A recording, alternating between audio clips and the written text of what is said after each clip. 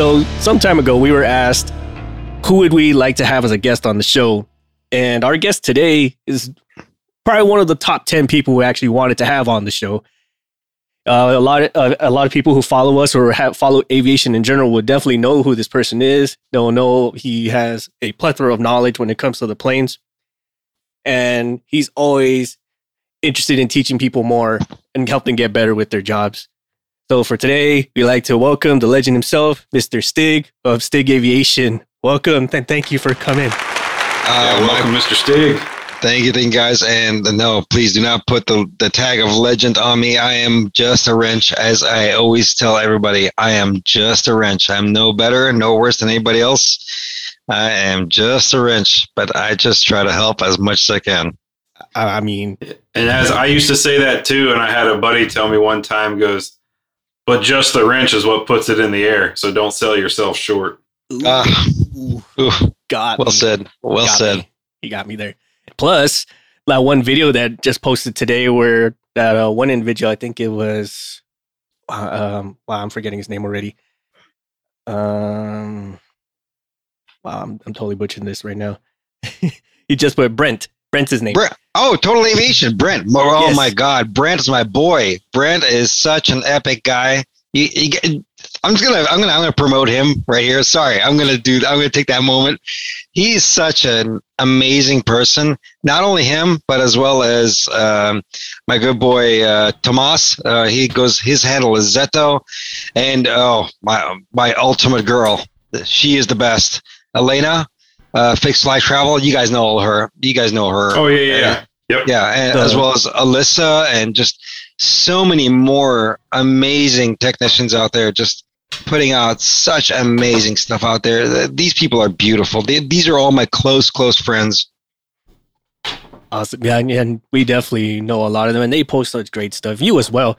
And I bring up Brent, Total Aviation, his handle, because as you guys were talking about, we're just wrenches, but wrenches put in the air. He had this really sick poem that he put up on his video. He did. He did a little collage of some of the stuff he was doing. It's like he's struggling to put the wheel well doors up. Mm-hmm. He's putting a vert fin aileron on and stuff like that. And he's just going on. And it was such a good rhyme. I can't replicate it. It was just that good. But I just liked I liked at the very end how he mentioned like when. This is kind of grim right now, but when aircraft mechanics go to die, we just go up in the sky and now we're the ones towing the moon from one end to the other and keeping it lit and stuff. I'm like, that is deep. Oh, it's very So deep. you tell me when I die, I still got to work? Oh. No. If you go read my comment on that post right there, and you'll realize, and then what I say to you, he goes, yeah, whenever we go, no, we're still fixing. We are fixers. That's our job. That's our purpose in life. We fix no matter what it comes to. And you know what? Aircraft maintenance, we don't die. We just regroup. Yeah. You know what? MVP, at least like when you go, you're just going to be on tow crew for the moon, you know? When I go, I have one of two choices. I either help you guys tow the moon or I'm standing at the pearly gates for who knows how long with the many other friends they're just like, hey, welcome aboard. Here's your uniform. Here's your check sheet. Stand watch on this gate until the end of time. Day one indoctrination speech. I'll be the safety speech guy. That'd be me. I'll be hanging out in the wheel well and be like, y'all ready or what? The gear pins are out. I'll just be like the cockpit rider, like, the light's not working. You're fine. Go. Let's go. We're rolling. Just yell stop when something happens. Is Jesus going to yell at me for not having my wands? Yes. Absolutely. Yes. Oh man, I love it. That was a great video. That was a great poem. Brent, Total Aviation, thank you for that one. That really made my day. There were some times today where I was just like, man, today's just really dragging ass. And then here comes that poem that you posted, matter of fact, and I reposted it with his tag and stuff. And you messaged us right away. And I'm like, holy shit, man. Like, I don't know, maybe it's just me, but like regular technicians who tag us or comment us or give us feedback, I find that more of a celebrity shock than someone who really is a celebrity. Not saying that they suck or anything. I'm just hearing it from the people who actually do the work, who are on the ground doing the grind. That's more of an impact to us than just some random person who just happens to be really rich or really famous and just tell us stuff. Oh no, you got that right. That's the thing. It's just like the thing is we are the blue collar workers. We are the people on the ground, regardless. Let's say of maintenance or ramp or anybody else. We are the people that are pushing the metal. We are pushing this metal forward. And the thing is, we like to talk. It's just we never get an opportunity to talk. And,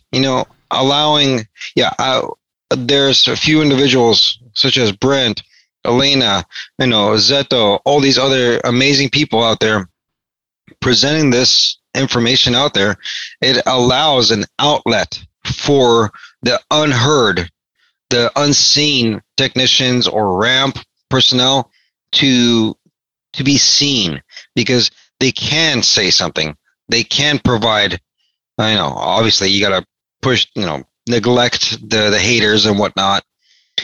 But the positivity that comes through with it and the inspiration that comes through with it is quite amazing, because you not only are these individuals such as, Elena, Brent, Zeto, all these other technicians presenting, is they are paving the grounds for our future generation of not only technicians, RAM personnel, pilots. They're seeing this content and they are being, influence. I hate the word influence, because that's not the correct word. It's inspiration.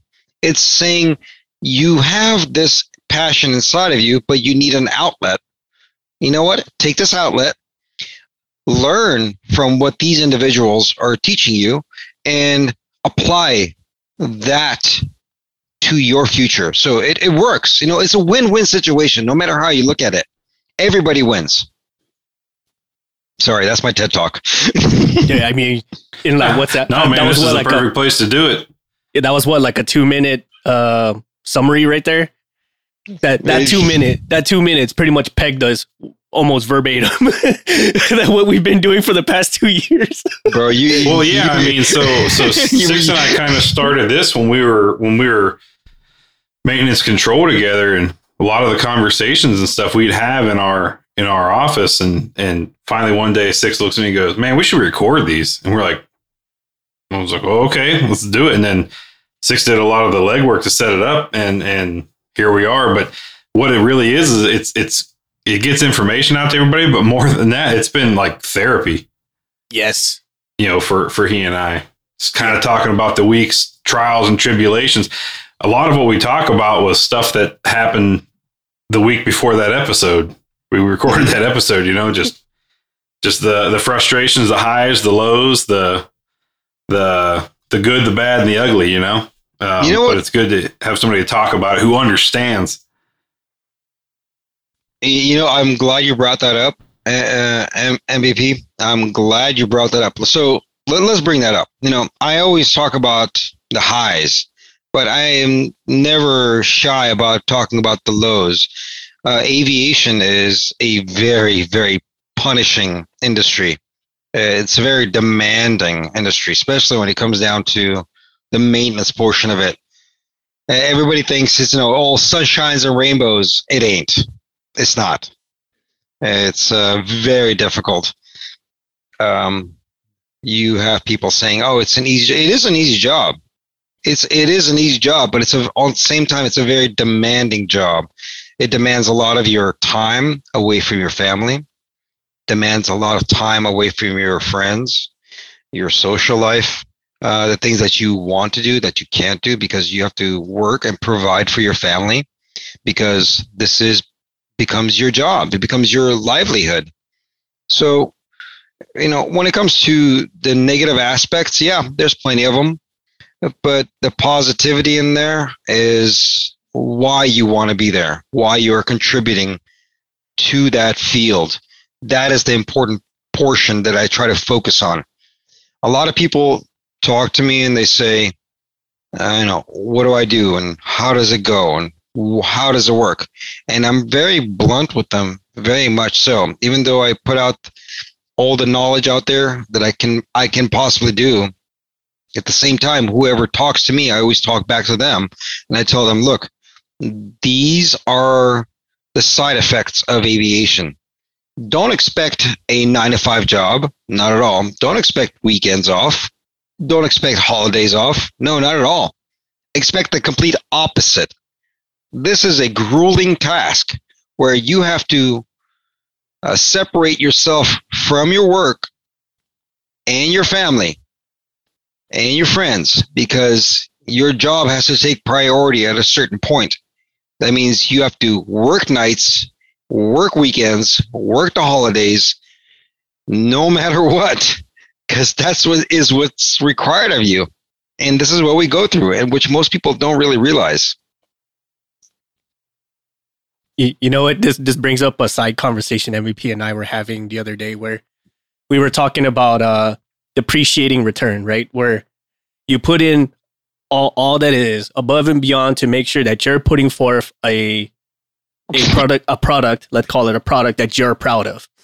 That product being a safer flight aircraft, or being a on-time service, or whatever that case, whatever that definition is to you, that you're bringing some high quality that you're proud of. And we were kind of ranting about this, where like when it comes time for that end of year kind of look back or end of year review, and whoever is in charge of you is like just telling you exactly what you've been doing. Like, oh, you've been going above and beyond. You've been putting the long hours. You've been doing what you've been told. You did more than what you were told. You did stuff without asking. And so I'm going to give you a have meets in your review. I was like, well, wait a minute. You were just telling me that I was going above and beyond. I was like, yeah, but I expected you to do that. So you met my expectation, which was you exceeding an expectation. Like, say what? Your expectations for me were to exceed. Okay. That's a difficult pill to swallow. It is, but like we've all heard that time and again. And like you said, that's the negative side of things. But what we try to do, or some of the positives that we see out of it, is you're seeing the results of your work like almost immediately. You're seeing like, I can't even put into words, man. It just is like, like the gratification you see of seeing that machine that you've been pushing all types of metal and sweat and hard work into it. It takes off as clean as a whistle. You hear it land smooth as ice. I'm like, you know what? That was worth it. I did that. Yes, I did that. I love that right there. The pride and work. When I know I push metal and let's say working a 777 or 321 or whatever airplane, and I can have the gratification of watch that aircraft be pushed out, airplane starts the engines, and I'll sit there and I'll watch to make sure everything's okay. I'll taxi out and I'll watch it take off. And that sense of gratification, you can't find that anywhere else. It's because you touched that piece of metal. That is your responsibility. Those souls on board is your responsibility. And that stays with you, man. And for me, that is a link. It's a bond to my craft. Saying to myself, I know that airplane went out safe. I know those souls on board will be safe to when they get to their destination. And it's a very deep sense of pride. Speaking of pride and soul, since you brought this up, like maybe this is me, or maybe this is just that instant gratification part of my pride, is when everyone, like say like someone's having an issue troubleshooting something, or their plane has an issue and the people on board can't figure it out. Mm-hmm. And then you show up, and this is going to kind of go into metaphysical shit, and I think I think we've all three have talked about this before, but like the plane has like a soul. Like it almost wants to tell you what's wrong with it, but you just gotta know how to speak its language. Like each one's different. It's like a pot of whales, right? Like you can't just mix one with another and just expect them to get along. Like you're like you start like you can almost woo-saw with this thing. Oh, bro. And you finally figure out what's wrong, and you were the one to do it.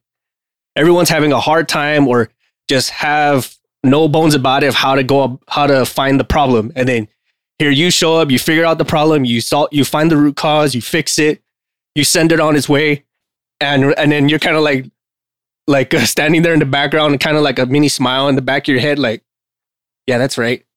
I told you what's up. It happens. It happens all the time. And it's happened to me and on both situations where I couldn't even figure out the problem. And somebody else walked up and just like, hey, dude, this is it. I'm like, oh man, I did not see that. Aircraft mechanics, we don't know everything. And it's a lot of, it's got, like, I always tell everybody this, it's a license to learn.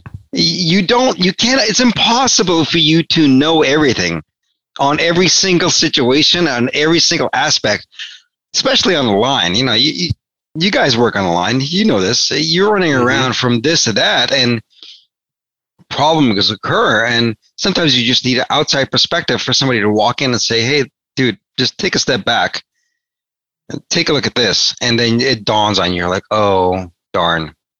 Yeah, you're right. But there are times where I have been the other guy where I've walked up and said, no, this is the problem. A few resets, a few of this and that, a few magic tricks here and there, and abracadabra, airplane is airworthy again. And the thing about that is it takes time. It takes time and patience and being studious. That's the biggest important factor of this. Most people will consider this as a job. It's not a job. You want to go have a job, go work at McDonald's, go work at Walmart. That's a job. This is a career. This is a career. This is a lifelong career. And on top of that, this is a lifelong studious career. There's no place for you if you sit there and say to yourself, oh, I know everything and I'm done learning. I know everything about everything. No, that's when you fail. This is a job where you are continuously educating yourself on everything, because aviation maintenance or aircraft maintenance is one of those things is where you'll never know everything. And there will always be something new that pops up. I think you've said it best. I'll refer back to what my soccer coach in high school told me. The day you stop learning is the day you die. Perfect. Or the day you stop learning means that's the day you died. You know, it's the only time you stop learning. Yep. And we, MVP had good illustrations of these in previous episodes where like we would have individuals who they know they can't fathom everything. And so what they do is they hoard whatever little information they have. Right? Which I think is wrong. It's absolutely wrong. Oh yeah. Single point of failures are horrendous, man. I spend half my career now looking for those specifically. And you know, I run a risk board for where I work at and identifying those things and punching those up the chain. People who single point failures are terrible. Oh, absolutely. People who hoard information, that's the worst kind of personnel. Either they're just not really happy with what they do. They do retain the knowledge. They understand what's going on, but for some reason they don't want to share it. I completely disagree with that. I'm like, why aren't you sharing it? Pass it on, dude. Pass on this information. This is knowledge that needs to be given to the future generations. Why are you hoarding it? Don't be prideful. That's the one thing. Put the pride aside. Yeah, and even for the next generation, but I even view it as like now. So let's say you and I are all on the same team together working. Well, if I go out on vacation or sick or whatever else, and Six has to go do something else, no matter who's gone or there or whatever, like it doesn't miss a beat. The action keeps rolling because everybody is in the know and everybody can answer and do whatever it is that I was doing. But if I'm the only one who was tracking that one particular aspect of the job, when I go out like, oh man, we're dead in the water, we're stuck in the chocks because MVP is not here today. You telling me we got to cancel flights because one guy is not around? No, that's not conducive for long-term operations. Yeah, exactly. I mean, it's just like whether you want to call it tribal knowledge or whatever, or just having the ability to, perform the tasks that you need to perform. Okay, let's say you got a junior guy and the senior guy is not there, but the access to the information is there, right? It's not like it's secretive or anything like that. It's just because the senior guy is not there, the information should be still there, but the knowledge being passed down how to properly do maintenance or properly do work should have been passed down by the senior guy. Absolutely. And I kind of, we're kind of backtracking a little bit as far as the previous episodes with this. No worries, by all means, because we're touching this and we're gonna pull it. that's we're poking it. It's like when we have individuals like that, it's as you guys have said, it's a single point of failure. They like to hoard knowledge. They like to keep it to themselves, and I think that kind of goes into where that individual just knows that they either can't or won't do more. So they hold on to whatever they can do so they don't become obsolete.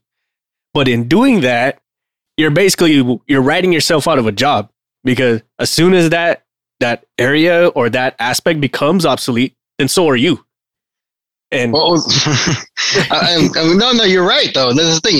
The thing is, they're not writing themselves into obsolete. They're handicapping everybody else. Yes, that's what it is. That too.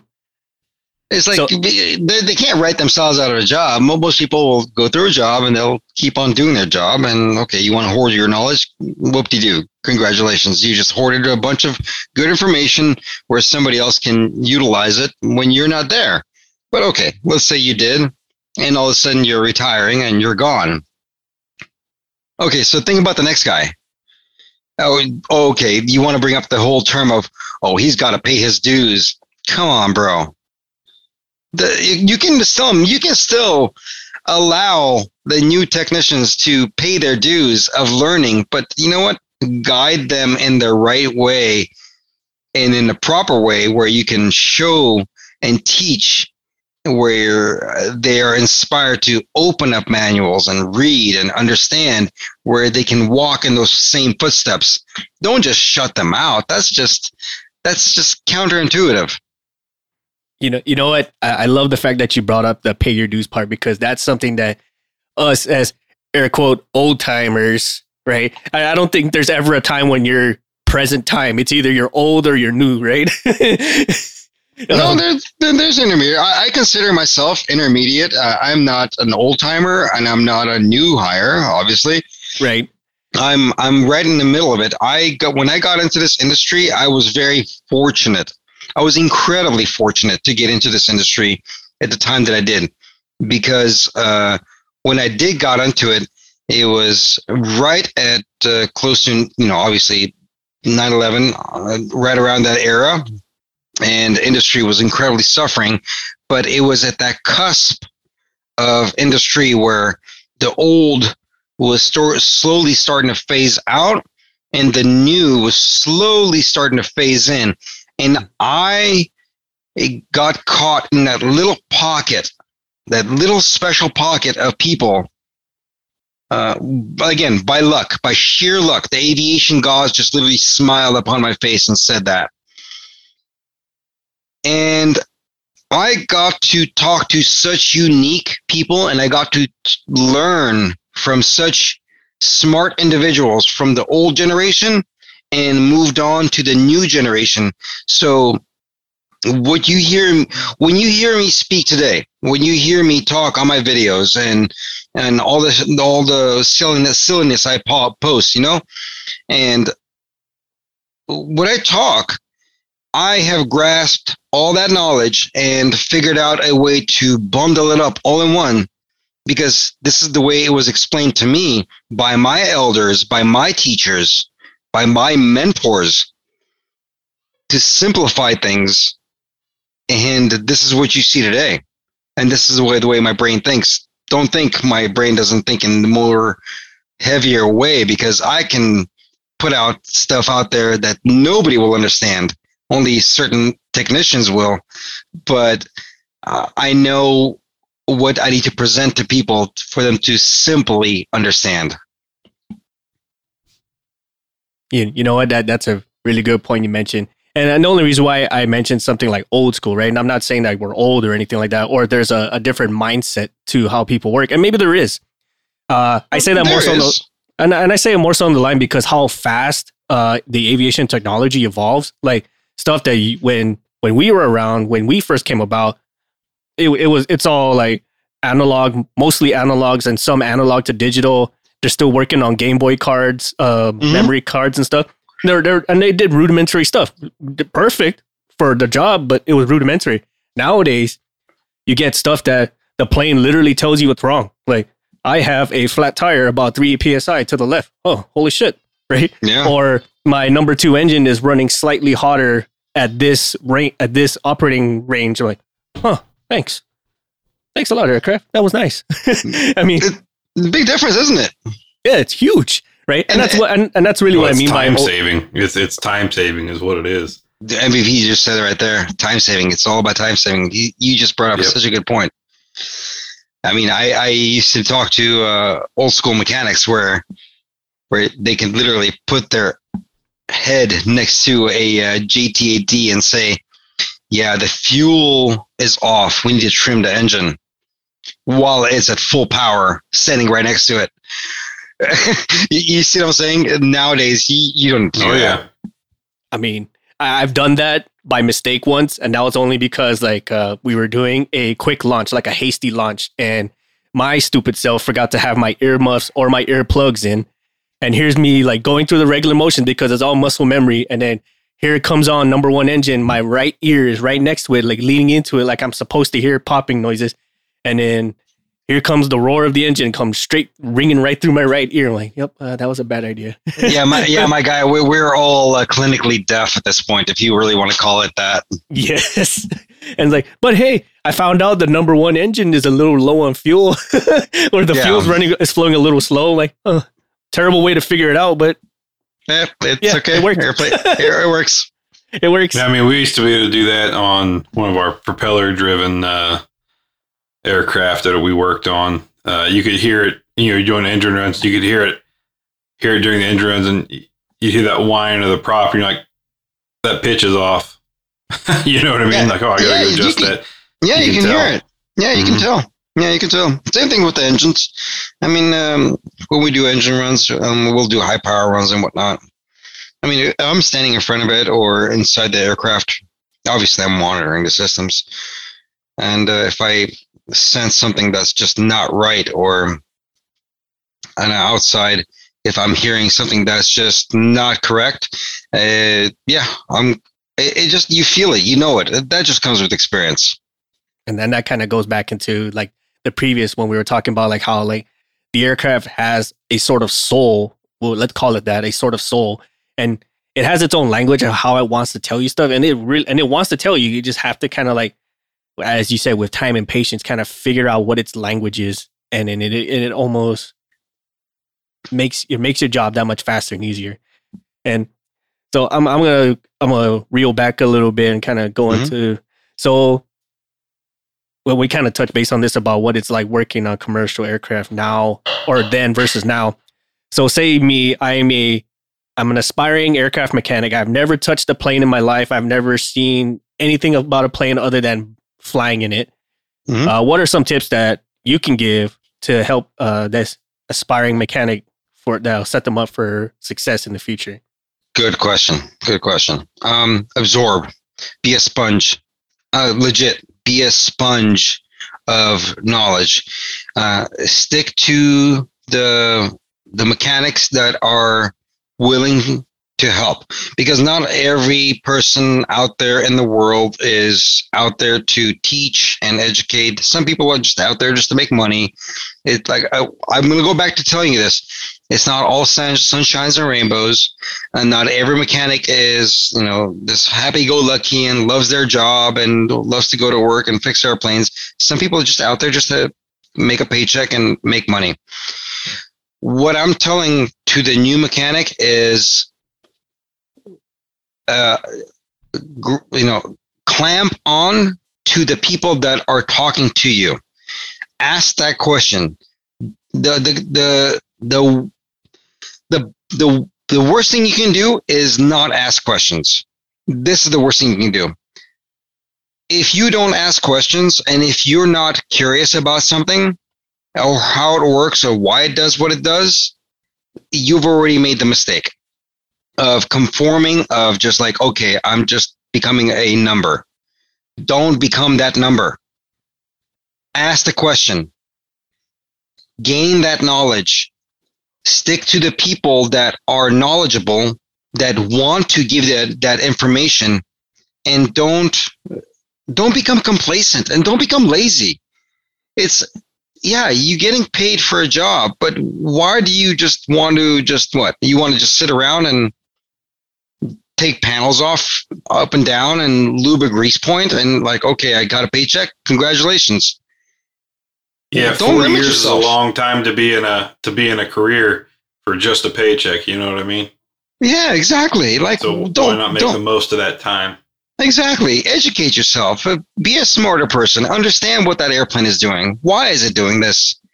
Ask the questions. This is the biggest thing that I would give advice to a newcomer. Don't stop asking questions. Surround yourself with the people that are giving you the information. And on top of that, keep that positive attitude of that what you're doing is important. Yes. And every piece of it is important.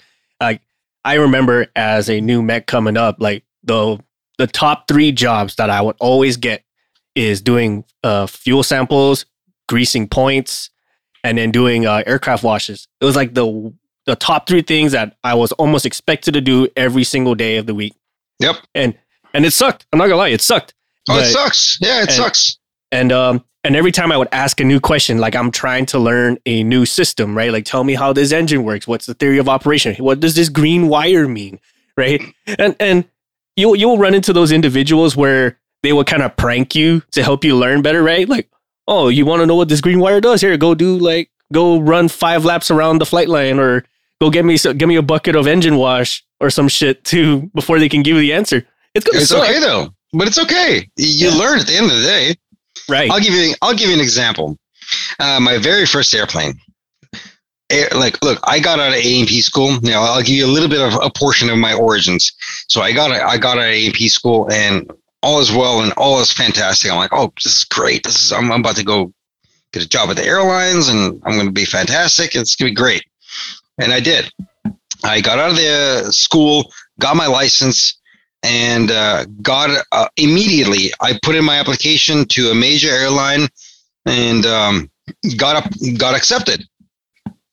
Exact same time, I got denied because 9/11 happened, and everybody just basically shut down.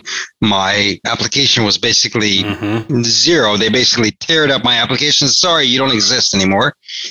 And then obviously, and I ended up in George Air Force Base because all aircraft were being parked at the time. So where do you go? You go where the work is. So went to a storage yard. But long story short, when I got to the job, the very first thing I did, and I walked up to my crew chief. I said, "Hi, I'm new," and this and that. And he's like, "Oh, okay, you're an A&P." I'm like, "Yeah, this and that." Okay. He handed me a grease gun and pointed me to a 727. And I said, "What do I do?" He's like, "You need to go start lubricating the nose gear." Like, and the fear in my eyes, dude, the fear in my eyes. I was like, "Oh my God, I can't believe I'm doing this." And he saw it. Thank God I had a good crew chief. He said, "Calm down, kid. It's fine. This is not rocket science. Here's the manual. Look at the pictures. Everything that you see here on the pictures, hit the lubrication point. You'll be fine. You already know this. Remember the basics." And this one stuck with me so much that I carry it to my very day. When everybody asks me, "Hey, I'm about to finish my A&P school. Hey, I'm about to take my tests. Hey, I'm about to do this." Like, remember the basics. And that is true to this core. you know what, that struck a nerve too, especially when you say like I was wide-eyed, I didn't know what, I felt lost, I was confused, you know, like every single emotion was like happening all at once, and then it took somebody to kind of just like pull you by the collar, like, hey, just chill out, follow the book. If there's any gaps in the knowledge base or the book, just come ask. And I never felt that any harder or any worse. I can't English today. I never felt that any worse than when I was RTSing my very first plane, right? And this was like me, brand new. Like you're now certified to sign this plane off that it is good to go, safe to fly, books and everything. And I'm like, oh shit, you know. And we've gone through the motions. We OJT, we've done the math, we've seen the books, we've gone through the drills so many times. But when it's your first one, and I'll always remember my first one. I went to that thing so slow. It took me. It says you must accomplish this inspection or this RTS within an hour and a half of your start. Like, I literally took that whole hour and a half, and I still felt like I didn't do enough. I'm like, oh shit. And even as I'm signing this paper, I'm like, oh my God. It's difficult, man. The first time when it goes around, when you're signing off your first airplane. When I still remember my very first airplane I signed off for airworthiness. It's nerve-wracking because you know you're signing something off that's like, okay, I am responsible for this aircraft. And it's a very ominous feeling. But you know what? At the same time, it goes through and you go home that night and you rest, and then you wake up and by the way, you're checking, because I did. But you, I looked up and like, okay, airplane got there. Oh, thank God. And I do that all the time, man. Pull up FlightAware. Did it make it? Oh, whew. Yep, I do. Or if it made it to like it's 2 stops over, right? It went to the first one, made it to the next one. I'm like, oh, okay, cool. It's had 2 hops since I touched it. Yep, I do it all the time, MVP. I do it all the time. I'll take a look at the FlightAware, not only FlightAware, obviously we have our own database and whatnot, and I'll make sure like follow up on the whatever maintenance protocols or what's going on. Like, okay, she made it. She's good. She is okay. Yep. Yeah, it's a feeling. It definitely is, and. Like what you guys were saying, mine, I think I went a step further. I would call whoever the crew chief's on shift, like, hey, did my plane make it? Did it fly out on time? Did it take off on time? And of course, you know, like I think almost everyone has done that or has gone through something like that. So of course the crew chief's going to fuck with you. He goes, oh man, you know, it was delayed like 5 minutes. Like, I don't know, like the pilot or one that was screaming like, who the hell looked at this plane last or some shit? And here's me, I'm nail biting already. I'm like, oh my God. And it's like, I'll just chill, dude. Like it was like maybe 30 seconds late, and that was because the pilot like forgot his bag in the. You want to hear a funny story? Yep, let's go. Let's hear it. Let's hear it. Okay, so my boy in Phoenix, one of my good friends, I've known him for years and years. I think I've known him for almost like 20 years at this point, and he dispatched an airplane the night before, and they had a IDG. Oil filter change. So he did it and whatnot, and he was tired of shit. And he said, he called me and goes, yo, man, I think I messed up. I'm like, what happened? He goes, I think I forgot the safety wire to IDG bowl, the filter bowl. I was like, no, dude, I'm sure you did it. He goes, can you please check? I'm about to file an ASAP report right now. And at that point I said, you know what? File the ASAP report now. Do it now. Don't hesitate, which he did. He filed the ASAP report right away when I said it. And the aircraft was scheduled to go to LA. So I was there at the time. He goes, can you please check? I was like, yeah, no problem. I'll check. Airplane got there. I cracked the engine cowlings open and I called him right away, right underneath the engine cowl, and took I snapped a picture for him. And I said, dude, you did your job. Why are you doubting yourself? The safety wire is there. You're fine. He goes, I don't know, man. I was tired. I thought I forgot. Like, you're fine, dude. Don't worry. It's there. You're completely fine. You got no problems.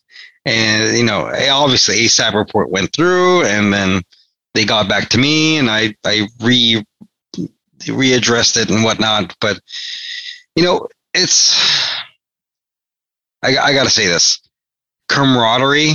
Aviation world is a very tiny world when it comes to aircraft maintenance, especially when it comes to aircraft maintenance.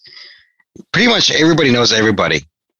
There's people out there out in the East Coast or South America or in Europe that know my name that I've never even seen their faces or know their names, and vice versa. Yep. This is so freaking true, dude. It's true. It's funny. Well, so I explained to the new guys, right? We had the conversation here about being new into the industry, and I tell people about the quality of work that they output. And they said, "What do you mean?" I said, "You should put a high output of quality of work." I said, because there's people that are going to see your name that have never met you, but they will judge you having never met you based off the work that they see. And that goes from either they received the bird that you worked on and they're going, who the hell touched this last? Or even to your paperwork. Christ, it was a 3-year-old write this up? Who did the forms on this thing? And I harp on forms a lot because that's 50% of the job, but I tell them, I'm like, I've read write-ups and forms for people I've never met and still have never met. And I go, this guy is an idiot. Has to be. Please don't judge my handwriting. I promise you, I can write up a really good write-up, but just please don't judge my handwriting. No, but I'm not even saying off the handwriting alone. I'm talking about just what you read. So the handwriting I can get past, but if I can still understand what was done, and it's pretty thorough. But I'm saying when you say removed right-hand fuel control, why? Why did what happened? Did you install another one? There's nothing here. What's going on? Like, I'm getting ready to return to service this thing. What the hell happened? Please explain further. I need to understand why you did this. The one that made me laugh was something similar where they said remove left-hand part, and then the corrective action is installed right-hand part. Like, wait a minute, what just happened? Wait, I thought we were on the left-hand side. How do we get to the right? What the magic? Well, what is going on? You know what? We're done here. Who is this guy? All right, we have to do way more than what we needed to because we have to ensure that everything is configured the way it's supposed to be because this person over here doesn't know his left from his right or meant to say left, but it actually wrote right. Who knows? But that's another one. Is what MVP was saying with the quality of work. Like, and what you were saying, like, people will judge you that you've never met before based on what the output of your work was. And this is kind of true for us too. Like there's a lot of people right now in Canada who know us by, well, I wouldn't say us by name specifically, but they know about the show. They know about us and they message us like, I have never met you before, but this is cool. So how's life over there? So we kind of talked about what's like being shiny, what some of the things you need to learn, being a brand new A&P or someone being an aspiring A&P. Mm-hmm. What's one thing that happens in the commercial airline world that people seem to have a lot of disagreements on? Disagreements on? Oh goodness. This is a really good question. Disagreements on. Majority of the time, it's protocol. Yes. I have to mention it because that's the truth. Protocol, and when I say protocol, it means whose job belongs to who. Mm-hmm. So, obviously maintenance is maintenance. Then you got avionics, and then you got management. Everybody has their respective position, right? Mm-hmm. The biggest, how can I put this? The biggest downfall is not working together and trying to solve a problem. The biggest problem is diversifying and separating the groups when we all know we work together. That's the biggest problem. My key point when I say this is stop doing that. Stop separating Oh, I'm avionics. I don't touch the fan cowlings. Oh, I'm maintenance. I don't touch a cannon plug. Oh, I'm management. I cannot walk out to the airplane. Stop doing that. Stop that silliness. You can all work together as a cohesive group, as a team, all together, and talk to each other and say, hey, look, avionics, I need your help. I'm about to open up the fan cowlings. Come over here, help me out. Management can say, hey, hold boarding. We got a problem. All this stuff, it just comes with a fluid motion of teamwork and collaborative effort. But again, that goes into where you are as a station and how the personnel are dealing with each other. If you have an aggressive personalities within a station, they're not going to really work together well. I am fortunate enough in LAX. That's where I work in LAX, obviously. Everybody is really, really good together. Like we all work like we are water, bro. Like literally, everybody works so well together. Like I can go walk up to my manager and be like, "Hey, what's up, bro? How's it going?" Give him a high five and what's going on. We're cool. And same thing with my crew chiefs. Same with all my mechanics. We're good. We all want to help out each other, but not every station works that way. You know what? Go ahead. I'm sorry. You know what, MVP? I think he got us pegged for a lot of the problems on our side of the house. Well, so my follow up to this was: are the people who say I only do this and I only do that, are they prior military? Because that to me is telltale of military, because the military is very divided up by your MLS like that. Some are military, but we are talking about very embedded personalities within older cultures of aviation and older airlines. Okay. And they come from I'm just going to say it, union days. Still union, bro. Still union. Oh, is it still union? Okay, so that's the mentality of it then. The union is, because you can get in some fucking serious trouble by the union. Say you're avionics and I'm Hydra Systems or whatever, and I go and connect a cannon plug to the on the engine after I reinstall the Hydra pump or something like that. And you walk up and go, "Who connected this cannon plug?" You could report me, and I can get in trouble for doing your job. Isn't that crazy? Well, guess what? I could care less. And here, I could say, you know what, buddy? I'll call you when I need you, because I hold the same license as you do. And I'm sure anybody that hears this podcast, any aircraft mechanic or any avionics mechanic or whatever, or military personnel, they're going to cringe at me when I say this. And it's okay. I'll take the flack. I don't care. But you know what? I am a mechanic. I have a certification, an airframe and power plant license. Guess what? And by the way, I do have my FCC license as well, which means bupkis, nice. By the way, which means bupkis. Yeah. Nothing. It's a freaking but still, it's cool to have. No, it's a freaking maritime license. It's got nothing to do with aviation at all. I love it. So, I'm looking at the Grow manual right now as on my shelf. I'm sorry. I do not like to curse. I'm sorry. I just like that says. No, sorry. By all means, please edit that out, please. Clearly, 6 and I are very that offended. One out for me, please. We'll just bleep it. Just bleep it out for me, man. Because I run a lot of kids watching, and I don't want that. Gotcha. But my point being is that, look, we hold the same license. I don't need somebody to say, "Oh, I'm an avionics technician. I can do that." Bro, give me a break. I can splice wires just like you can. I can repin cannon plugs just like you can. I know how to do it. Just because some other Joe Schmo did not want to learn how to do it. Sorry, that does not make you more qualified than I do. By the way, when avionics says, "Oh, tire change," that's not my job. I'm like, bro, No, you got an AMP. You can change that tire. So, come on, let's go. Man, you and I are one and the same. Like, well, I don't do that. Well, why?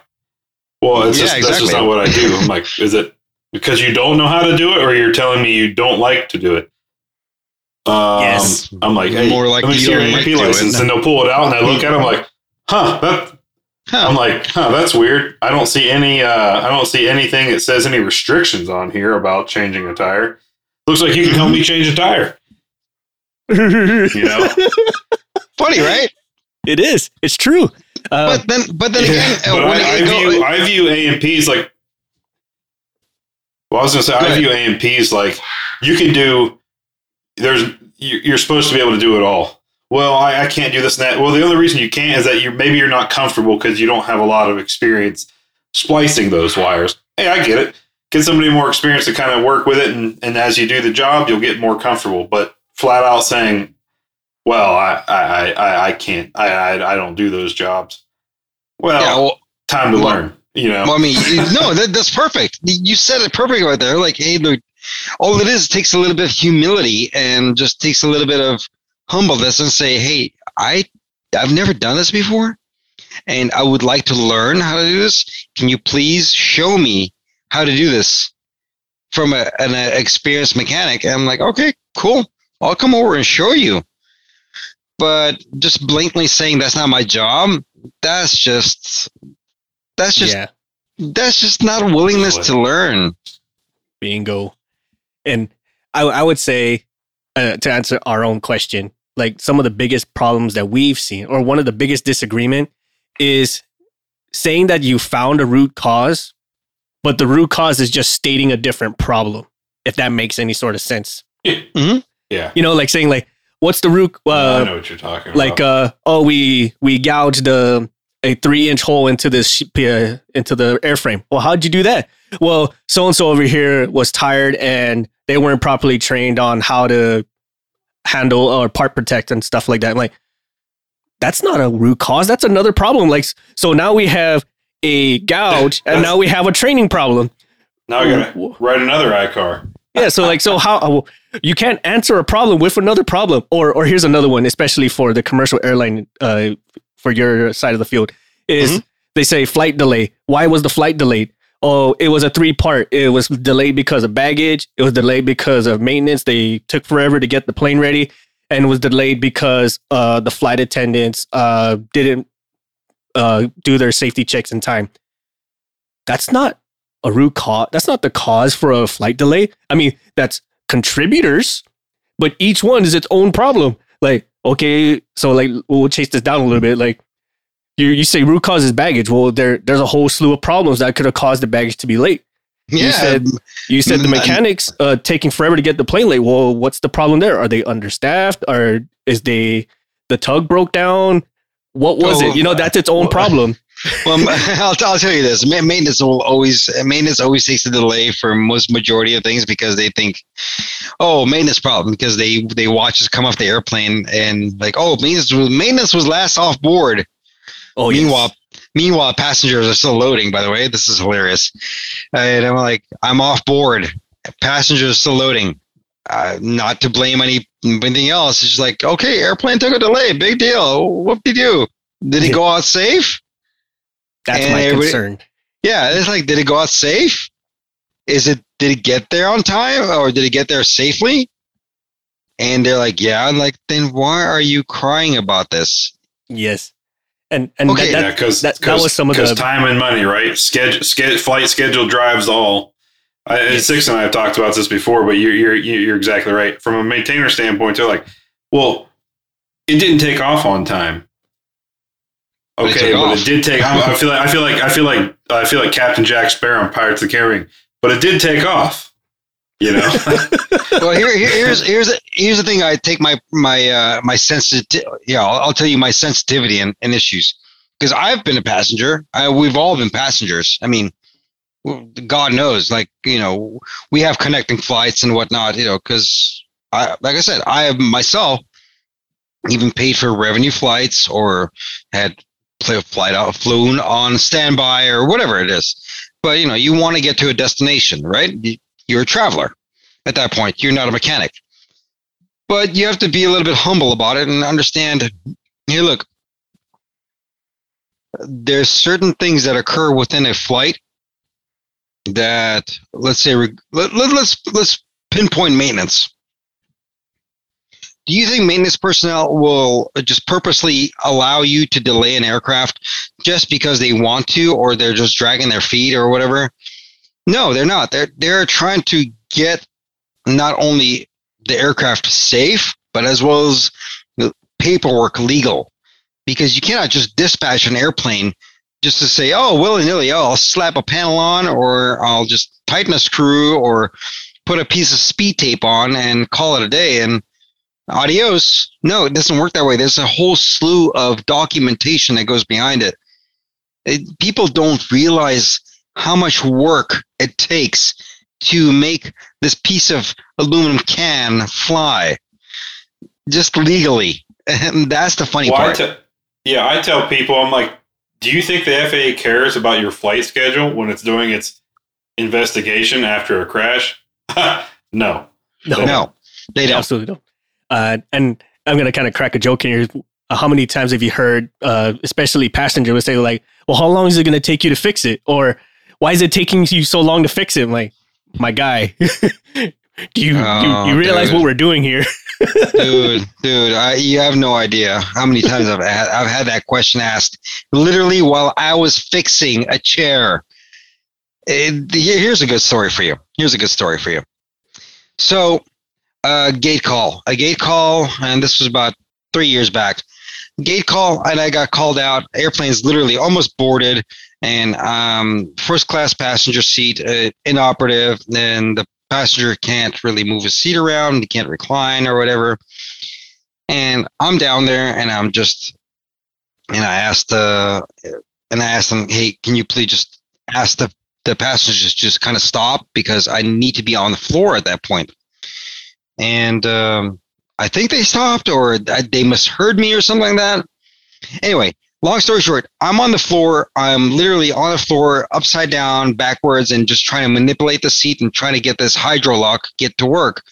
And what do I feel over on top of me? A piece of luggage roll over my belly. Oh, hell.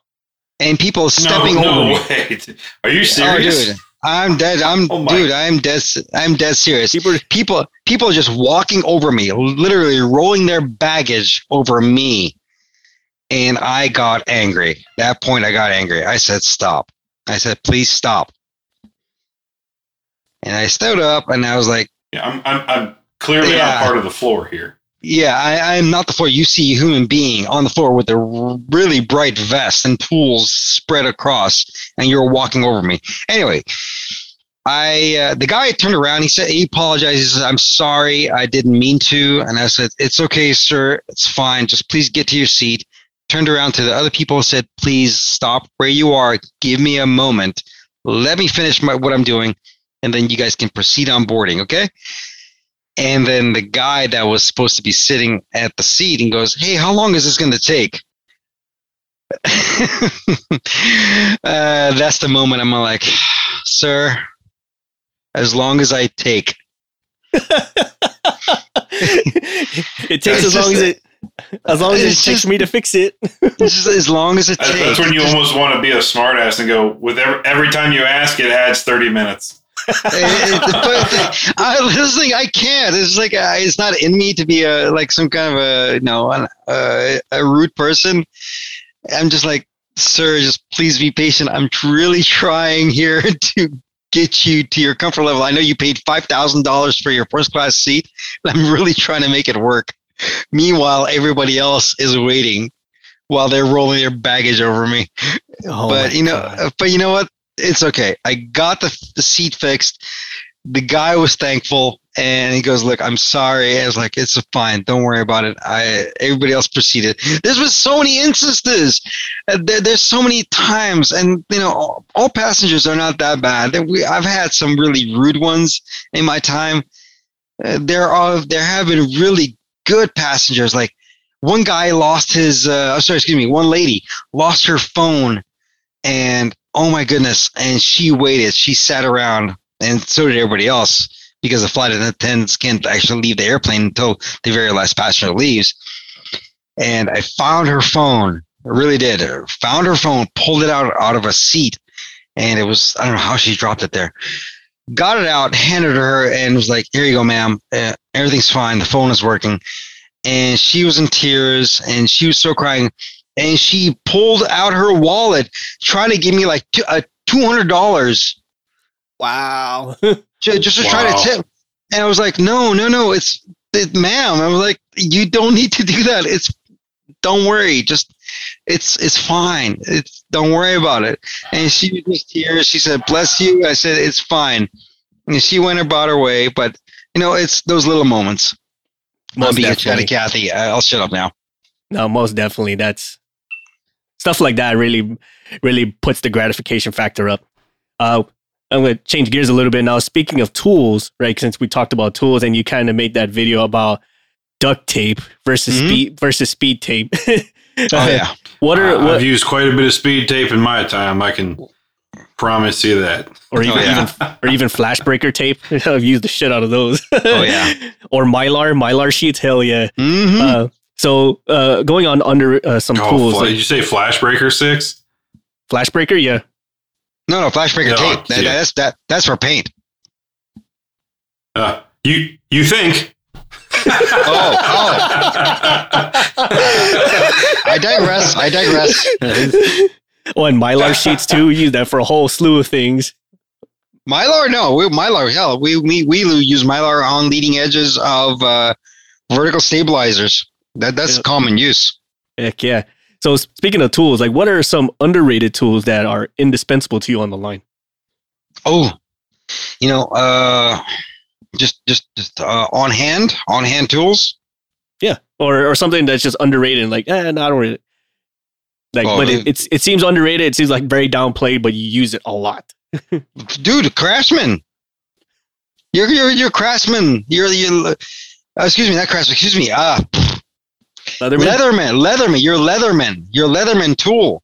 Leatherman is like the king of all aircraft maintenance tools. If you don't have a Leatherman on your side, it's like what are you doing? Leatherman is just been. All right, so now I'm going to bring up. Do you have to have that tool etched with your name and employee number or whatever else to be accounted for while you're on the line? Nope. Not all places do that, but okay. I was like, because currently in the area I work at, that.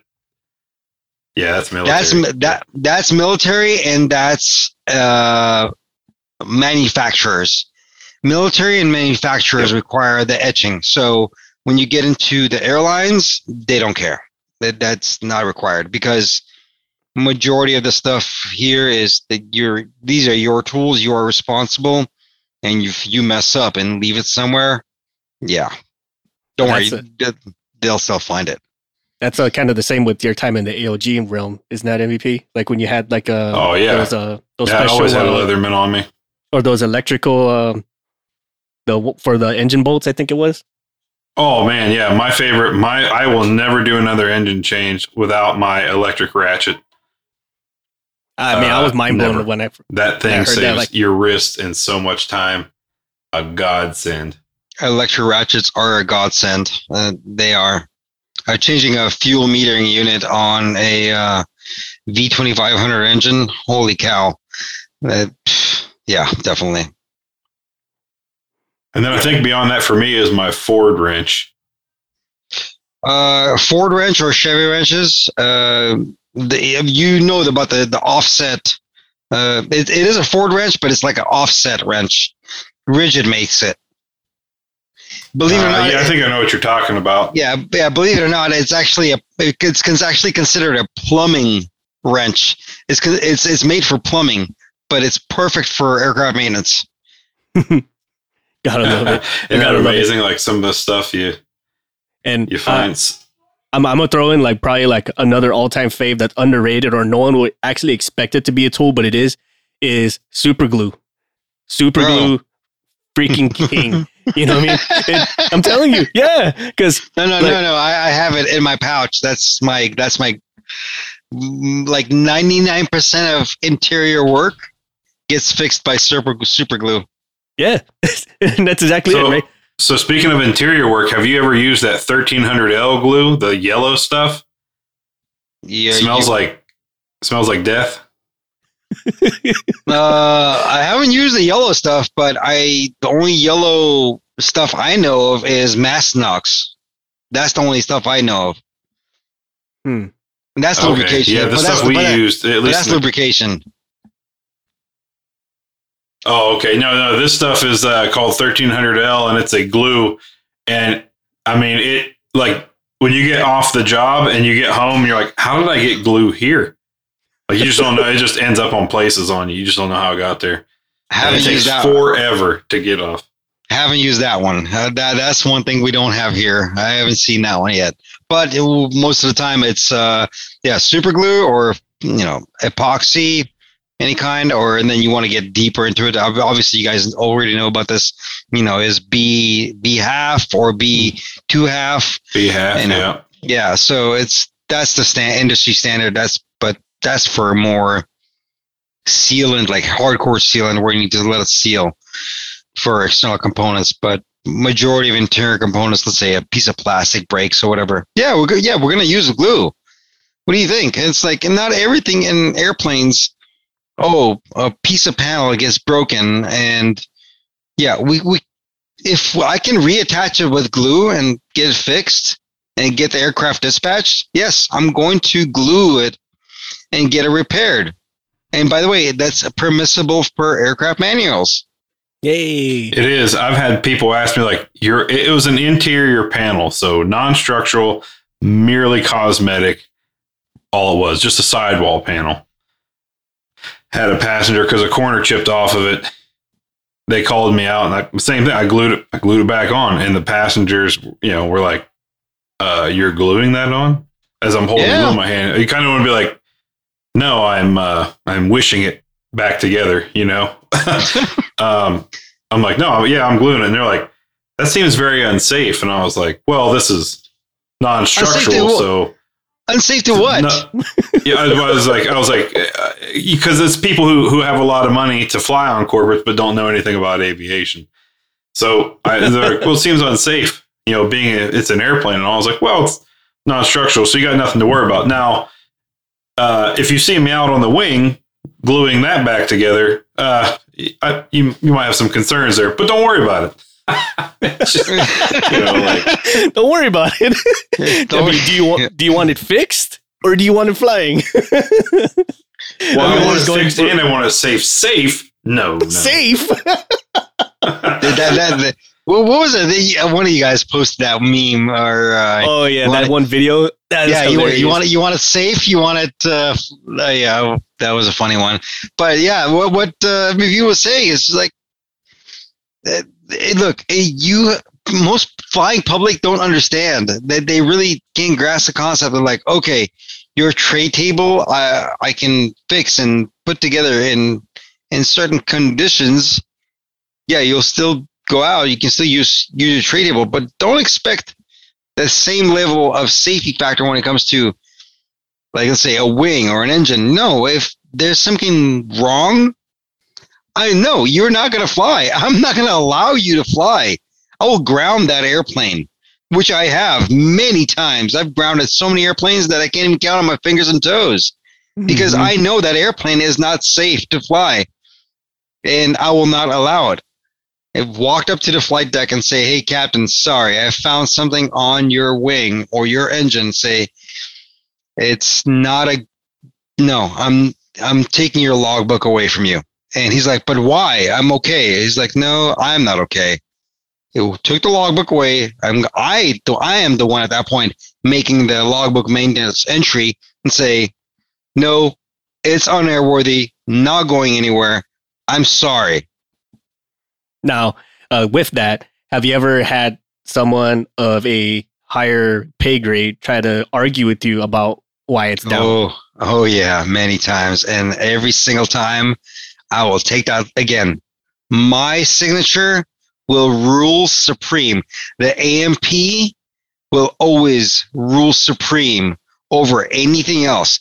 As soon as the aircraft mechanic grabs that logbook and puts an entry into that logbook, that's it.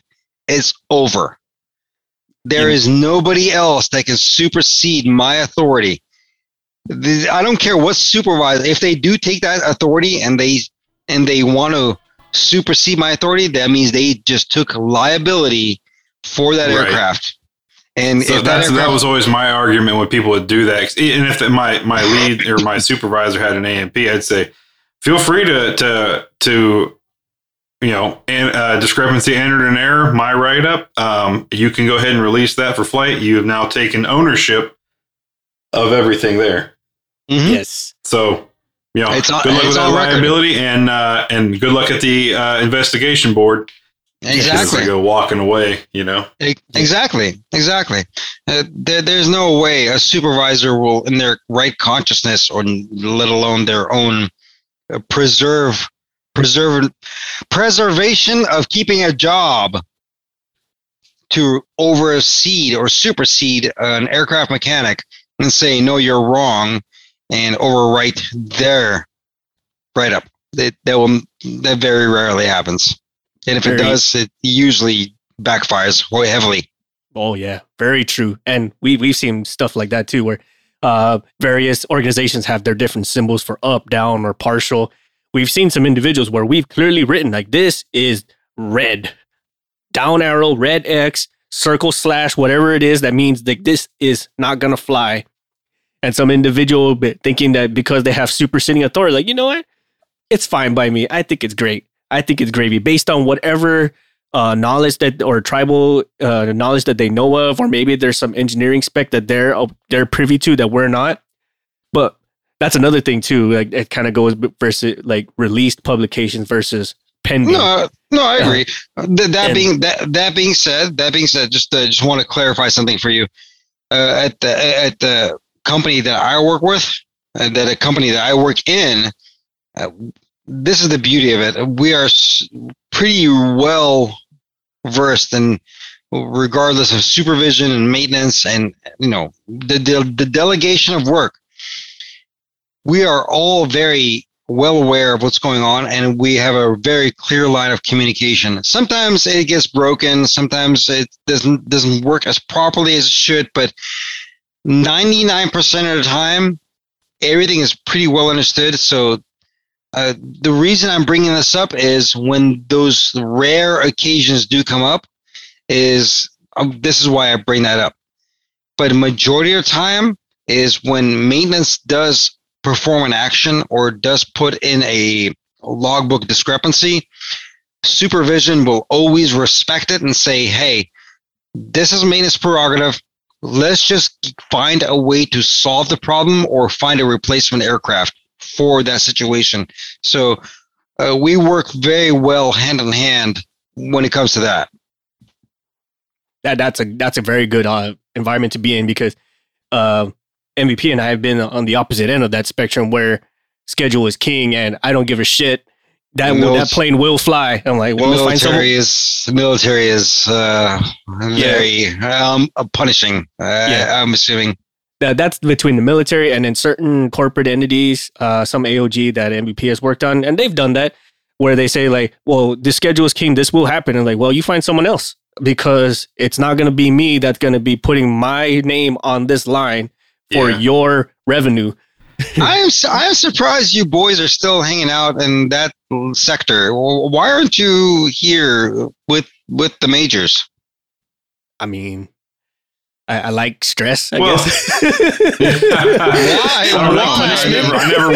I never worked airlines. I did a lot of contracting stuff, and then went to corporates, and then space flight systems, and then back to contracting. But I'd probably say, well, initially it was mission, right? What the mission was, which can't go into here, but it was a very superb mission. Felt like I was really making a difference.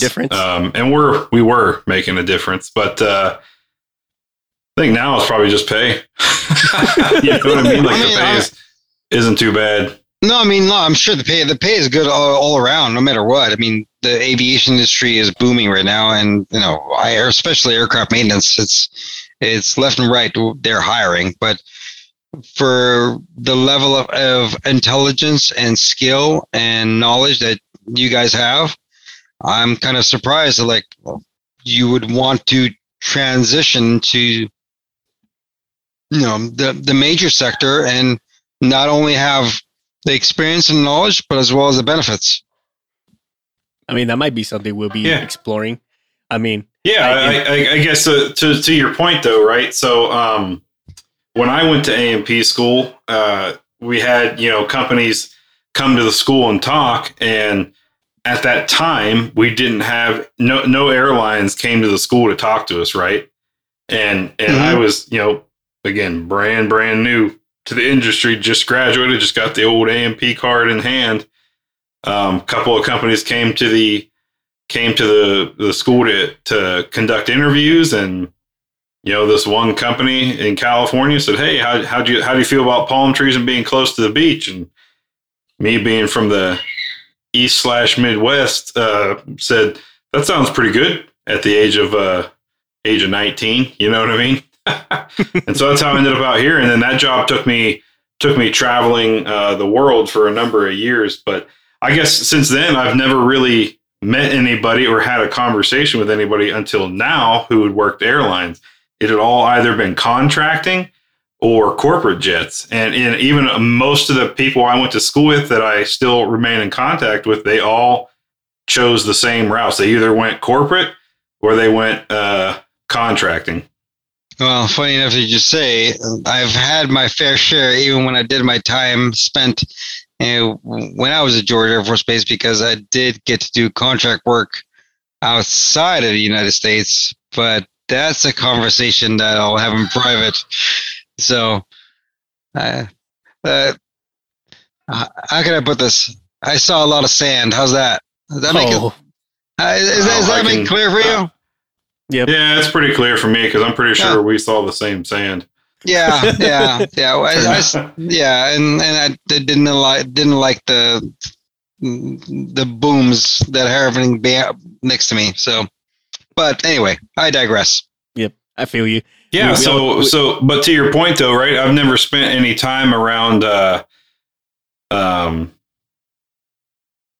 airline industry. Hey, if you can bring us down there and show us around and stuff, we'd be mighty interested in that. Because, like I said, other than being at those airports and working on the corporate jets on the small FBOs there, I don't have actually any time in one of the airline businesses. So definitely be curious to see. Definitely gonna be working on that, and there's a lot of things in work, and the airlines are very difficult to try to get them to cooperate and to present knowledge and information, because a majority of the time airlines, obviously they're just trying to promote and make money, and granted that's normal. But to promote this kind of knowledge, especially from the aircraft maintenance side of the world, it's more of a difficult phase. It takes a lot more effort and promotion, which we are all trying to do at this point. Yes, and that's and you kind of wonder why, right? So we're trying to change that narrative. All of us are, and maybe it's because pilots have always been glorified, right? Oh, they're in the air, Top Gun. You hear all the old warfighter stories from back in the day, which is cool as hell. Cool as hell. I mean, I love it. Like, and we gotta give pilots their credit. It's fine. There's no problem with that. But now we're coming to a day and age where we can appreciate pilots and we can appreciate flight attendants and everybody else. But you know what? Now it's time to start appreciating what's under the wing. Yes. You got to start appreciating what actually makes this airplane fly, because I'm going to be honest with you right now, and I'm sure everybody that hears this and every pilot that hears this, they're going to hate me. And I'm going to tell you this: without aircraft maintenance, you are a paperweight. Well, yeah. Yeah, you're Have you ever heard the song where it says, "I'm a pilot and I only care about me"? Yeah, I haven't. Oh, we were going to Oh, say you that. haven't? Oh my God. We will find that and we will send it. I think it was 2 Air Force or 2 or 3 Air Force mechanics. And they wrote a song all about pilots and only caring about themselves and they don't care if they bring the jet back, code 2 or code 3. It's a hilarious song, from a mechanic's perspective. But like you said, so getting with what you were saying. So I don't know if you've ever listened to the Jocko Willink podcast. Pretty good, the Jocko podcast.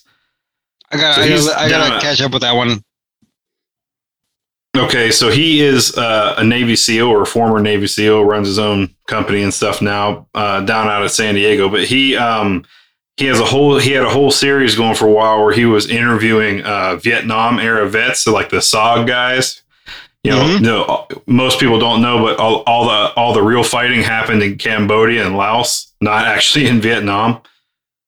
All the Black Ops stuff.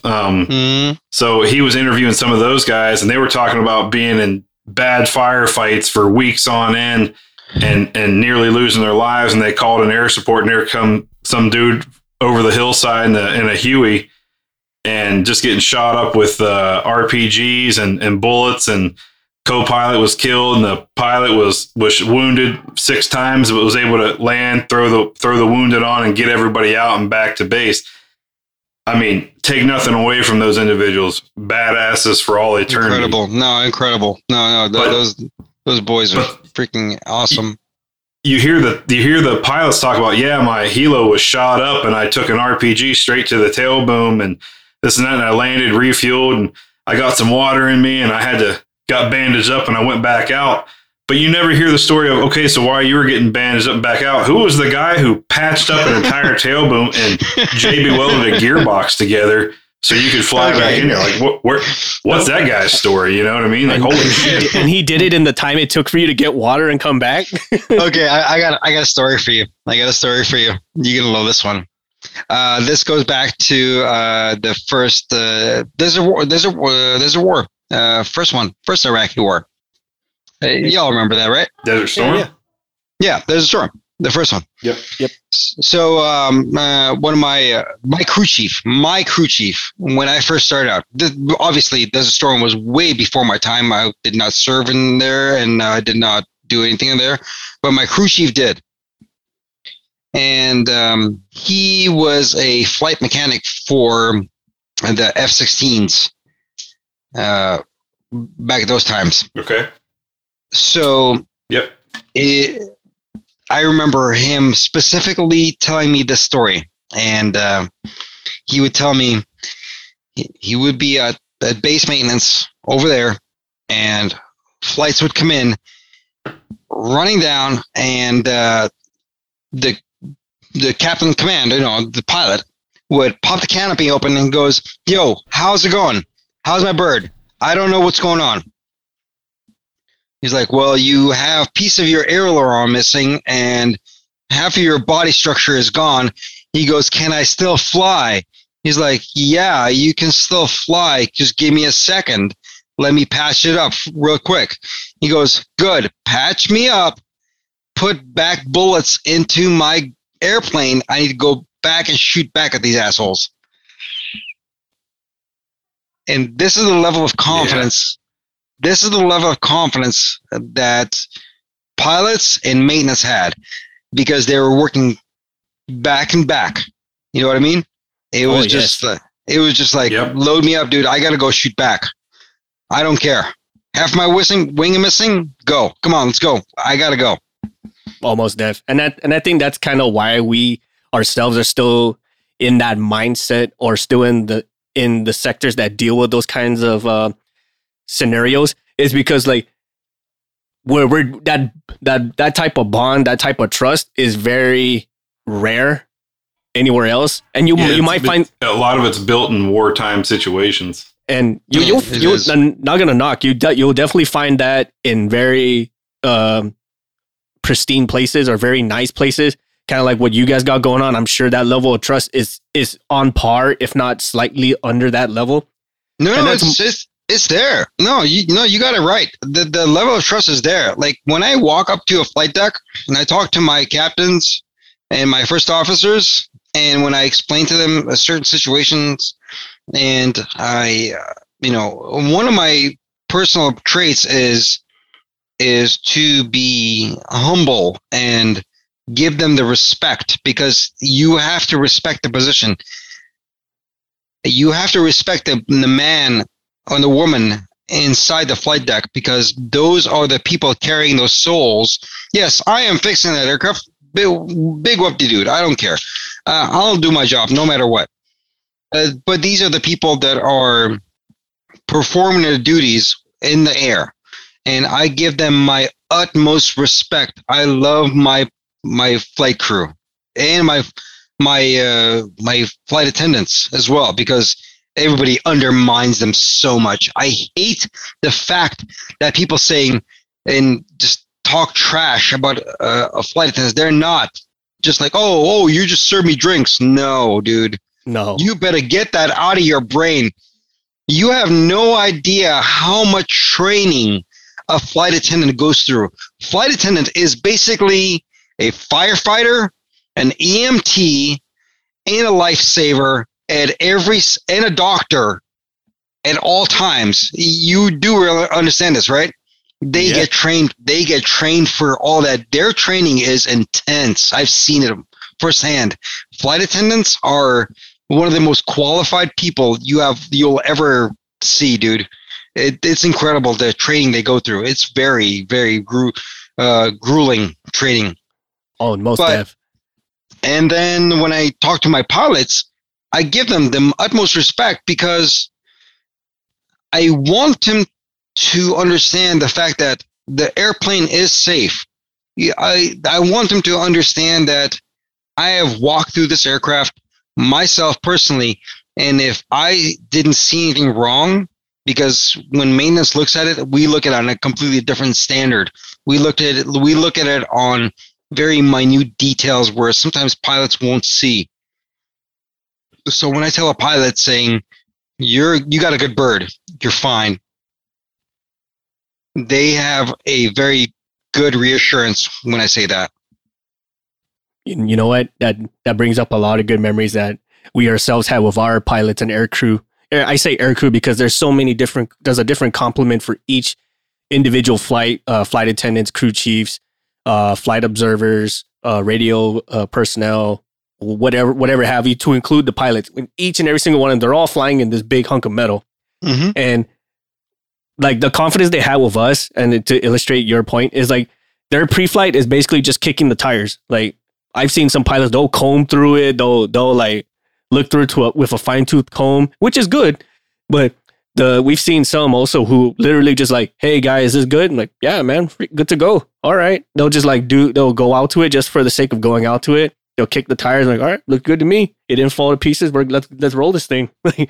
Yeah. All right. I mean, that's the level of trust, and like that. Going back to what you previously said, it's all about that one cohesive network that we all need to strive to have and maintain and to sustain for all the newer individuals coming in. Like this is a level of trust that if one element breaks, then the whole cycle of events starts suffering, and then that's when. I'm glad you brought that up. And now, the previous comment I said, I don't want to undermine any other profession here. I said, if aircraft maintenance is not there, it's a paperweight or whatever. That's not the point. I was just like, aircraft maintenance is all and be all. We're not the only thing that's there. It's a cohesive unit, just like you said. It takes an effort of a whole combination of team. That means pilots, maintenance, ramp, operations, ATC, everybody. We all work together to get this piece of metal out flying. So it's attention to detail from all perspectives, and we all have to be mindful of our jobs to do it properly. Absolutely. I only got like maybe 2 or 3 questions left. Go. I know. I'm being a chatty Cathy at this point. No. We very, very much appreciate you being a chatty Cathy, because Because sometimes, you really gotta pull some data from people. But I gotta say, I very, very much appreciate you being open to talking like this, because it's good to listen. It's good to hear. It's good to learn. But it's really good to have the conversation. One of my questions was, first one was, where did you go to A&P school, if you don't mind me asking? Are you from out here originally, or are you? Originally, I wasn't born here. I'm not going to disclose where I was born, but I did come to the United States back in 1989. And I'm a foreigner. I am not I wasn't born in the United States, but I did grow up in California, in the United States, obviously. I grew up in Los Angeles, and the school that I went to was called Northrop Rice. No longer exists at this point. It's gone. That was 23 years ago. Okay. So so that was the A&P school? Yes. Was that at like Long Beach, or was that? No, it was right next to LAX Airport. It was right off of Aviation Boulevard. If you can, I'm sure there's some kind of history records. Oh, really? Yeah, I'm sure there's some kind of history records. If you look up Northrop Rice, I'm sure it'll pop up somewhere in that. Okay. Yeah, I'm just asking questions. You have to forgive me. I'm not from this end of the country.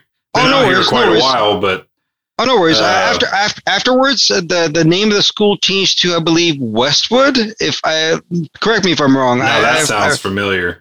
Okay, the name of the school, after I was going through it changed to Westwood, and after that, I think the name of the school changed to Redstone, and then after Redstone, yep. And then after that, I think, and now at present day, I believe it's Spartan.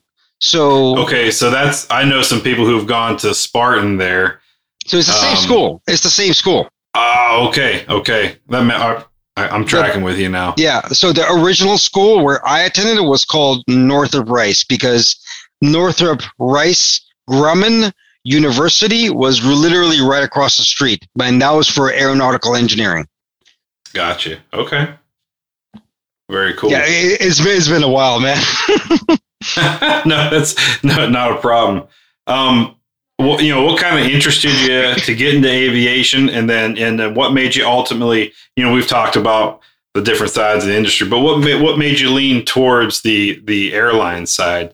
What was the luster to that? The luster was I've always been fascinated with aircraft and aviation, but initially, I did not have any fascination of going into aircraft maintenance or aviation at all.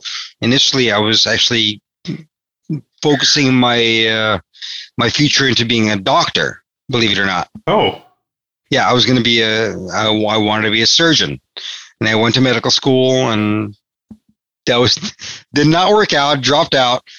And then my dad took me to the school and said, "Hey, son, come check this out," because I was also an auto mechanic prior to this, because me and my dad had a shop, an auto mechanic shop, and my dad took me to the school and said, "Hey, son, go check this out, see if you like it," because he wanted me to have a good future. And I did, and that was it. The bug hit me. The bug bit me, I should say, and I loved it. The second I walked into that school, it was love at first sight. The smell of jet fuel, the smell of metal, the smell of just the rubber, just everything around it. I was just like, yes. I want this. I want it. I want it more than anything else I want.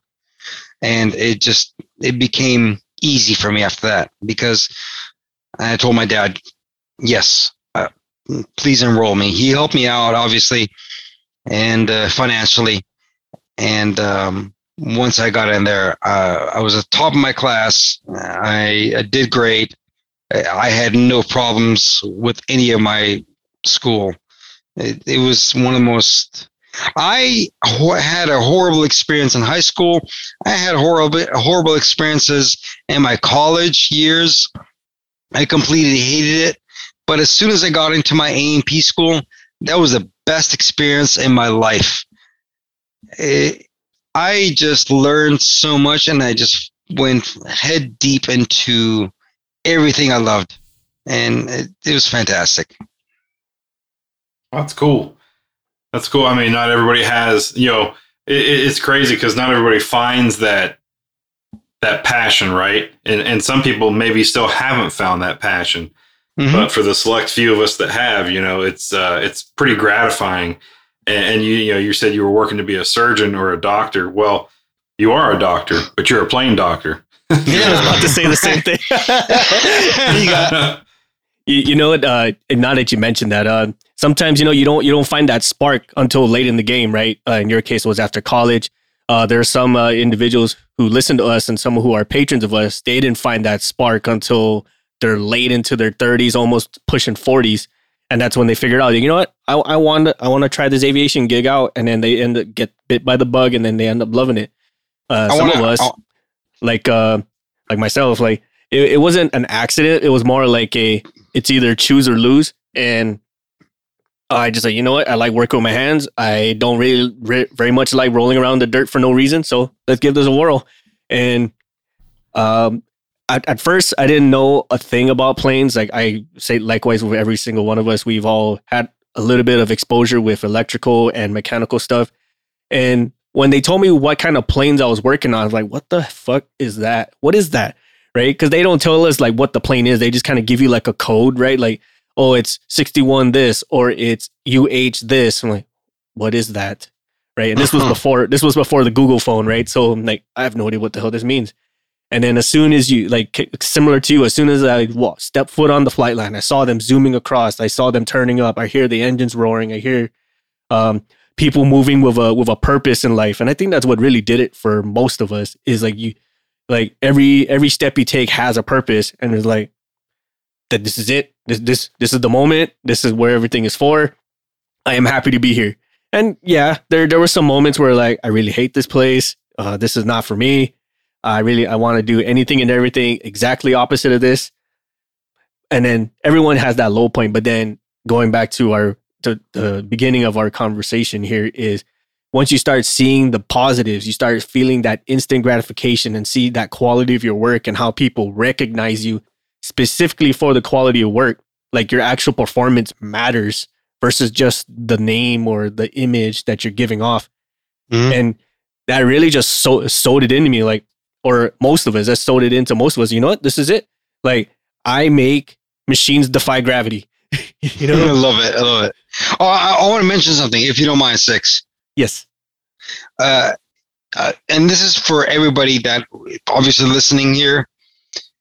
If you are, venturing into the world of aviation, and if you are venturing into this incredible spectacle of opportunity, which it is, it really is. It's a spectacle of opportunity.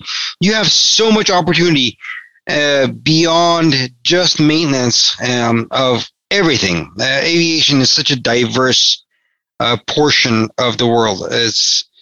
There's so many branches where you can just play around with and get jobs and all over the place. I want to make note of something that you should keep at the back of your head. If you are getting into this industry for the sake of making money, please don't. Stay away. Stay away. If you are trying to get into this because, this is an easy buck to make and I can kick back and make money, don't be here. We don't want you here. Go away. Go find another job. Go be a stockbroker. Go be a lawyer. Go do, I don't know, be an engineer. I don't care. Don't do this because you want to make money. Do this because you love aircraft, love this, and be here because you want to see airplanes fly and enjoy them. that is a very, very important point, because if you don't, and you get into this and you become a miserable person because of the circumstances and the side effects of aviation world, well, I'm giving you a big warning right here. Don't do it. You better want this really badly. You become that cranky old dude in the corner. Yep. don't do it. And just, this is not a place for everybody. Just because you think an airplane is pretty taking off and landing does not mean you can be a part of the aviation industry. It takes a lot of work and lots of sacrifice to be here. We are these 6 MVD. We've all gone through the gauntlet. We're talking from experience, and it's not because like, oh, aviation is great. Airplanes are great. They are great, but there's a reason they're great, because they're great because we make them great. And this goes for everybody, for anybody who's trying to be an aspiring pilot. If you want to go into ramp agent or airport operations, ATC, everything. This is not an easy job. This is a very demanding, hard, responsible job. I really hope you are up to the task, because we want you to be here, not because of the money. You have to be here because of the passion. Very well. It's a high stakes job, and people are gambling on us or you, the maintainers out there, to be what's the word I'm looking for here? Reliability, I assume. Right? Yeah, there you go. Reliability, Perfect. accountability, whatever it is. No, perfectly said. You hit the nail on the head. I mean, that was a big point right there. I'm like, I got nothing. I got you hit me so good with all that. I'm like, that's too much truth, man. Like, I don't know how to follow up with that. Sorry, man. I told you, man. You get me on the stage. I'm gonna start talking. I mean, by all means, man. Like, you're here, sing. We brought you here to dance, so let's do this. I mean, but no, that's a very, very great point, and nail on the head on all aspects, on all levels, and that's basically like what we ourselves have gone through, what you and your team have gone through, and then what every single one of our guests have gone through. Like, it's either you're with it, you're loving it, and you're doing it because it gives you a career, it gives you a leg up on your goals, or you're just not with it and you're going to be miserable and just realize just how much it just takes away, and you're going to keep dwelling on that and just keep taking it away. And then you're the only one who's going to be miserable is you, because the machine is going to keep on cranking. Yeah, you're right. Man, The thing is, there's no need to be miserable, because if you're in the industry, you're getting paid for what you do. Mm-hmm. So why are you miserable? You're getting paid for your job. Stop complaining. Perform your duties and perform your tasks. Create the product that you promised. Your oath is there. The mechanic's oath is there. Perform. Do your duties. Make it airworthy. Very well said. I mean, yeah. I mean, MVP, you got something to follow this, because I'm speechless right now. No, Stig's hitting all the high points, man. My bad, boys. My bad. No need to apologize. He's the designated hitter, man. Like, he goes to the plate, it's home run every time. Like here it comes, boom, home run. We had the bases loaded. You call him Stig. Yeah, right. Grand slam every single time. Like, we load the bases on purpose just so we can grand slam it. My boys, I love you guys. You guys are awesome. Love you too, man. And appreciate it, man. Appreciate everything that you do. So I do have one last question. It's not going to be that in depth. Where can the listeners and viewers, because you make videos, where the listeners and the viewers find you? Well, that's easy. That's the easy part. You guys want to talk to me? You want to ask me questions? Stig Aviation, all one word. You can find me on Instagram, on TikTok, on Twitter, Facebook, pretty much every platform. I focus on Instagram and TikTok lately, because on YouTube as well. trying to get that back up and going. Guys, I'm literally this is just me. There's no team of people here behind me. I am, what you see me producing is just me doing all this work. And it's, and I try to keep up with all of it. So, but the one thing I do is I talk to everybody. I talk to every single person. If they have a question, I will always respond to them. If they have a concern, I will always respond to them. If I post something and the questions go through and whatever they comment, I will always respond to every single person in there. And that is my responsibility. Do you know why? Why is that? Because if somebody takes their time to ask a question, that is my responsibility to respond to it. Ooh, that's a good one. I like that. That is good, yeah. Right. It does say that. You might, and by responding, you might have changed that person's life, right? They might be saying, hey, I don't know much about aviation, but it seems pretty cool. And I see your videos, and it looks really fun and interesting. Can you tell me more about it? And if you leave them on red, they're going to go, well, maybe that industry is not so cool. All right, well, I'm going to go over here then, or do something else here. And that's exactly my point. That's exactly my point. And this is why I respond to every single person. I talk to everybody because all these people are human beings. They're curious. They want to know. They want to understand whether they have negative remarks or they want to say something snazzy or just spiteful. I'll reassure them with some kind of data or facts or reassurance, whether it be a person that is fearful of flying, which I have reassured many people of becoming more self-assured of, wanting to fly again, or whether it be a future aircraft maintenance technician that wants to get into the field, or a technician that is already in school and giving them guidance to their own P tests and whatnot, or their writtens, or if it's a future pilot.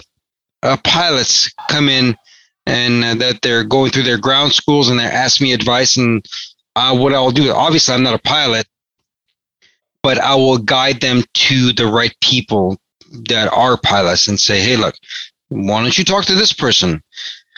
Talk to somebody that does have this knowledge and has the teaching capability that I don't. So I'm on a consistent level trying to give people a reassurance about aviation and aircraft knowledge and aircraft maintenance, mostly about aircraft maintenance, because I want people to be aware of how important our job is, because we are very much cast aside. We are the necessary evil. We are ignored. The ghosts that are the ghost of the industry. I've been saying this for many, many years. And that's what we are. That's a better way to say it than I've been told. I was told we're the elves. We're the fairies in the night that come out to fix them. I was like, can we go with something better than a fairy in the night, maybe? I like ghosts better. I'm going to go with that. Change it up, man. That's what I've been calling it, and that's what we are. We are the ghosts of the industry because nobody sees us. Nobody knows us. Nobody really pays attention to us. But guess what? I will make my personal life mission. I have made it my personal life mission to make people understand why aircraft maintenance is so important, not only to aviation industry, but just worldwide, man.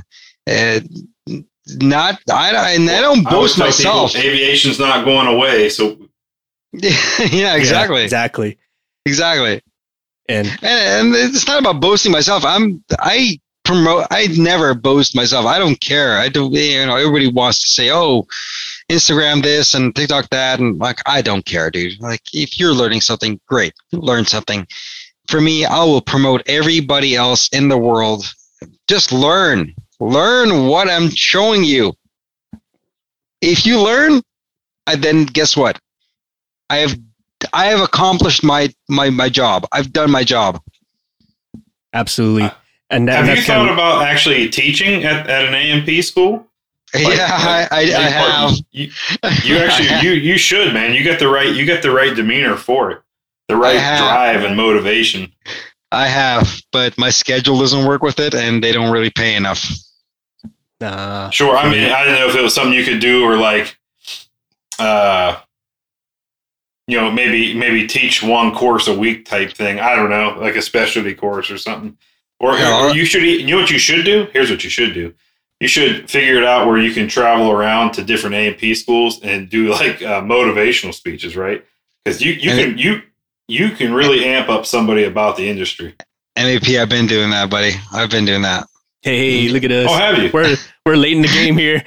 I've been behind. Sorry about that. I've been doing that. I've been doing that in New York and Miami and Chicago and Dallas. So but nobody really. I don't promote that. I do it because I do it pro bono. I do it because I do it on my own dime. So it's paying it forward. Yeah, and that's cool though. And likewise with us, like most of our game is either through here on the podcast or through memes on Instagram and all that stuff. And it sounds like we're just talking a whole lot of shit, which we kind of are. But the idea behind this whole thing and behind us with the memes and whatnot and bringing on guests is so we can show that it's okay to make mistakes. It's okay to learn. It's okay to laugh. It's okay to take that split seconds breather so you don't push yourself to the point where a mishap's going to happen, whether it be yourself or the plane. And that's the kind of thing that we the ones who've been around for a little bit, we the ones who've seen enough bad stuff for a little bit, that we don't want that happening to you. So if we could just give you that little tidbit of knowledge or that little split second break to make you better and help you reset yourself to be better, then we've done our job. And we've done our job. No, you have. And guess what? You guys have been such a your page and watching and reading things. It's been a comic relief, but at the same sense, an outlet of where you can relate to things that are just truly comforting. Especially to aircraft maintenance. Some of the things you post here, like most people won't comment or say anything, but they'll just nod their head and they're like, yeah, it's just kind of one of those things. But Absolutely. No, don't stop. Don't stop what you're doing, man. You guys are incredible. I love you guys. You are way underrated. I truly, honestly mean that.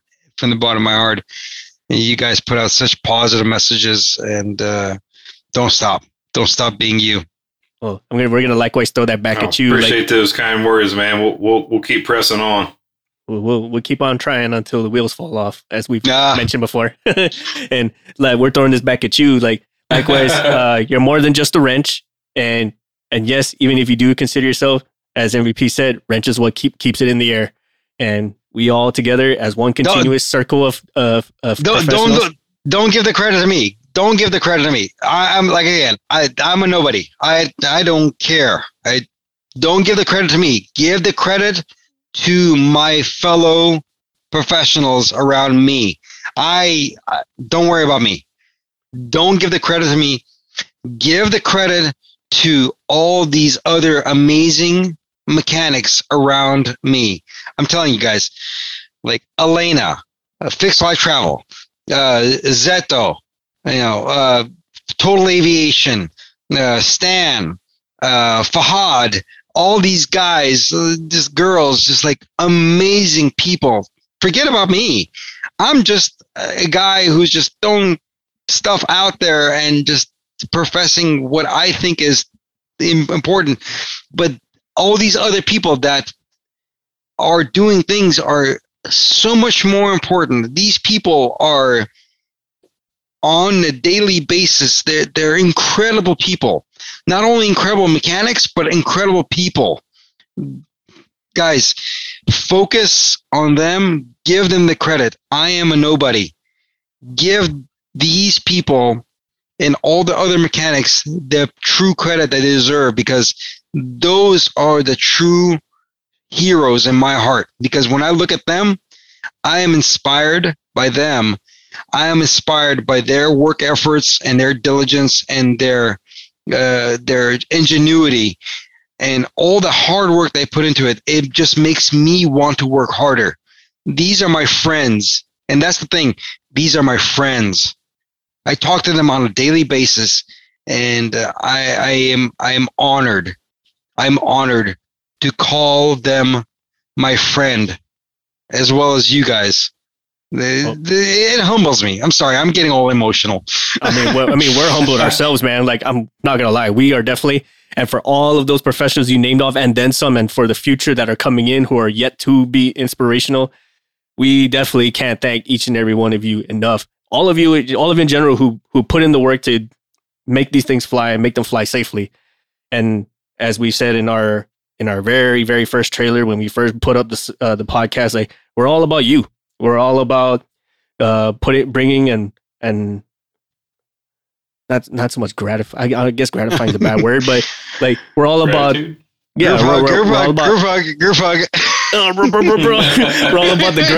all about gratifying you guys who put in the hard work, who put the grindstone, who do the non-gritty, non-glamorous things of the ghostly world that is aircraft maintenance. Absolutely. Woo! The babies are screaming. I think that's our cue. I know. Yeah, I'll say my final thought is cheers to friends and colleagues in the industry who keep the lift under the wings. Absolutely. Boom, man. I love it. Boom. You got it. That's it. I love it.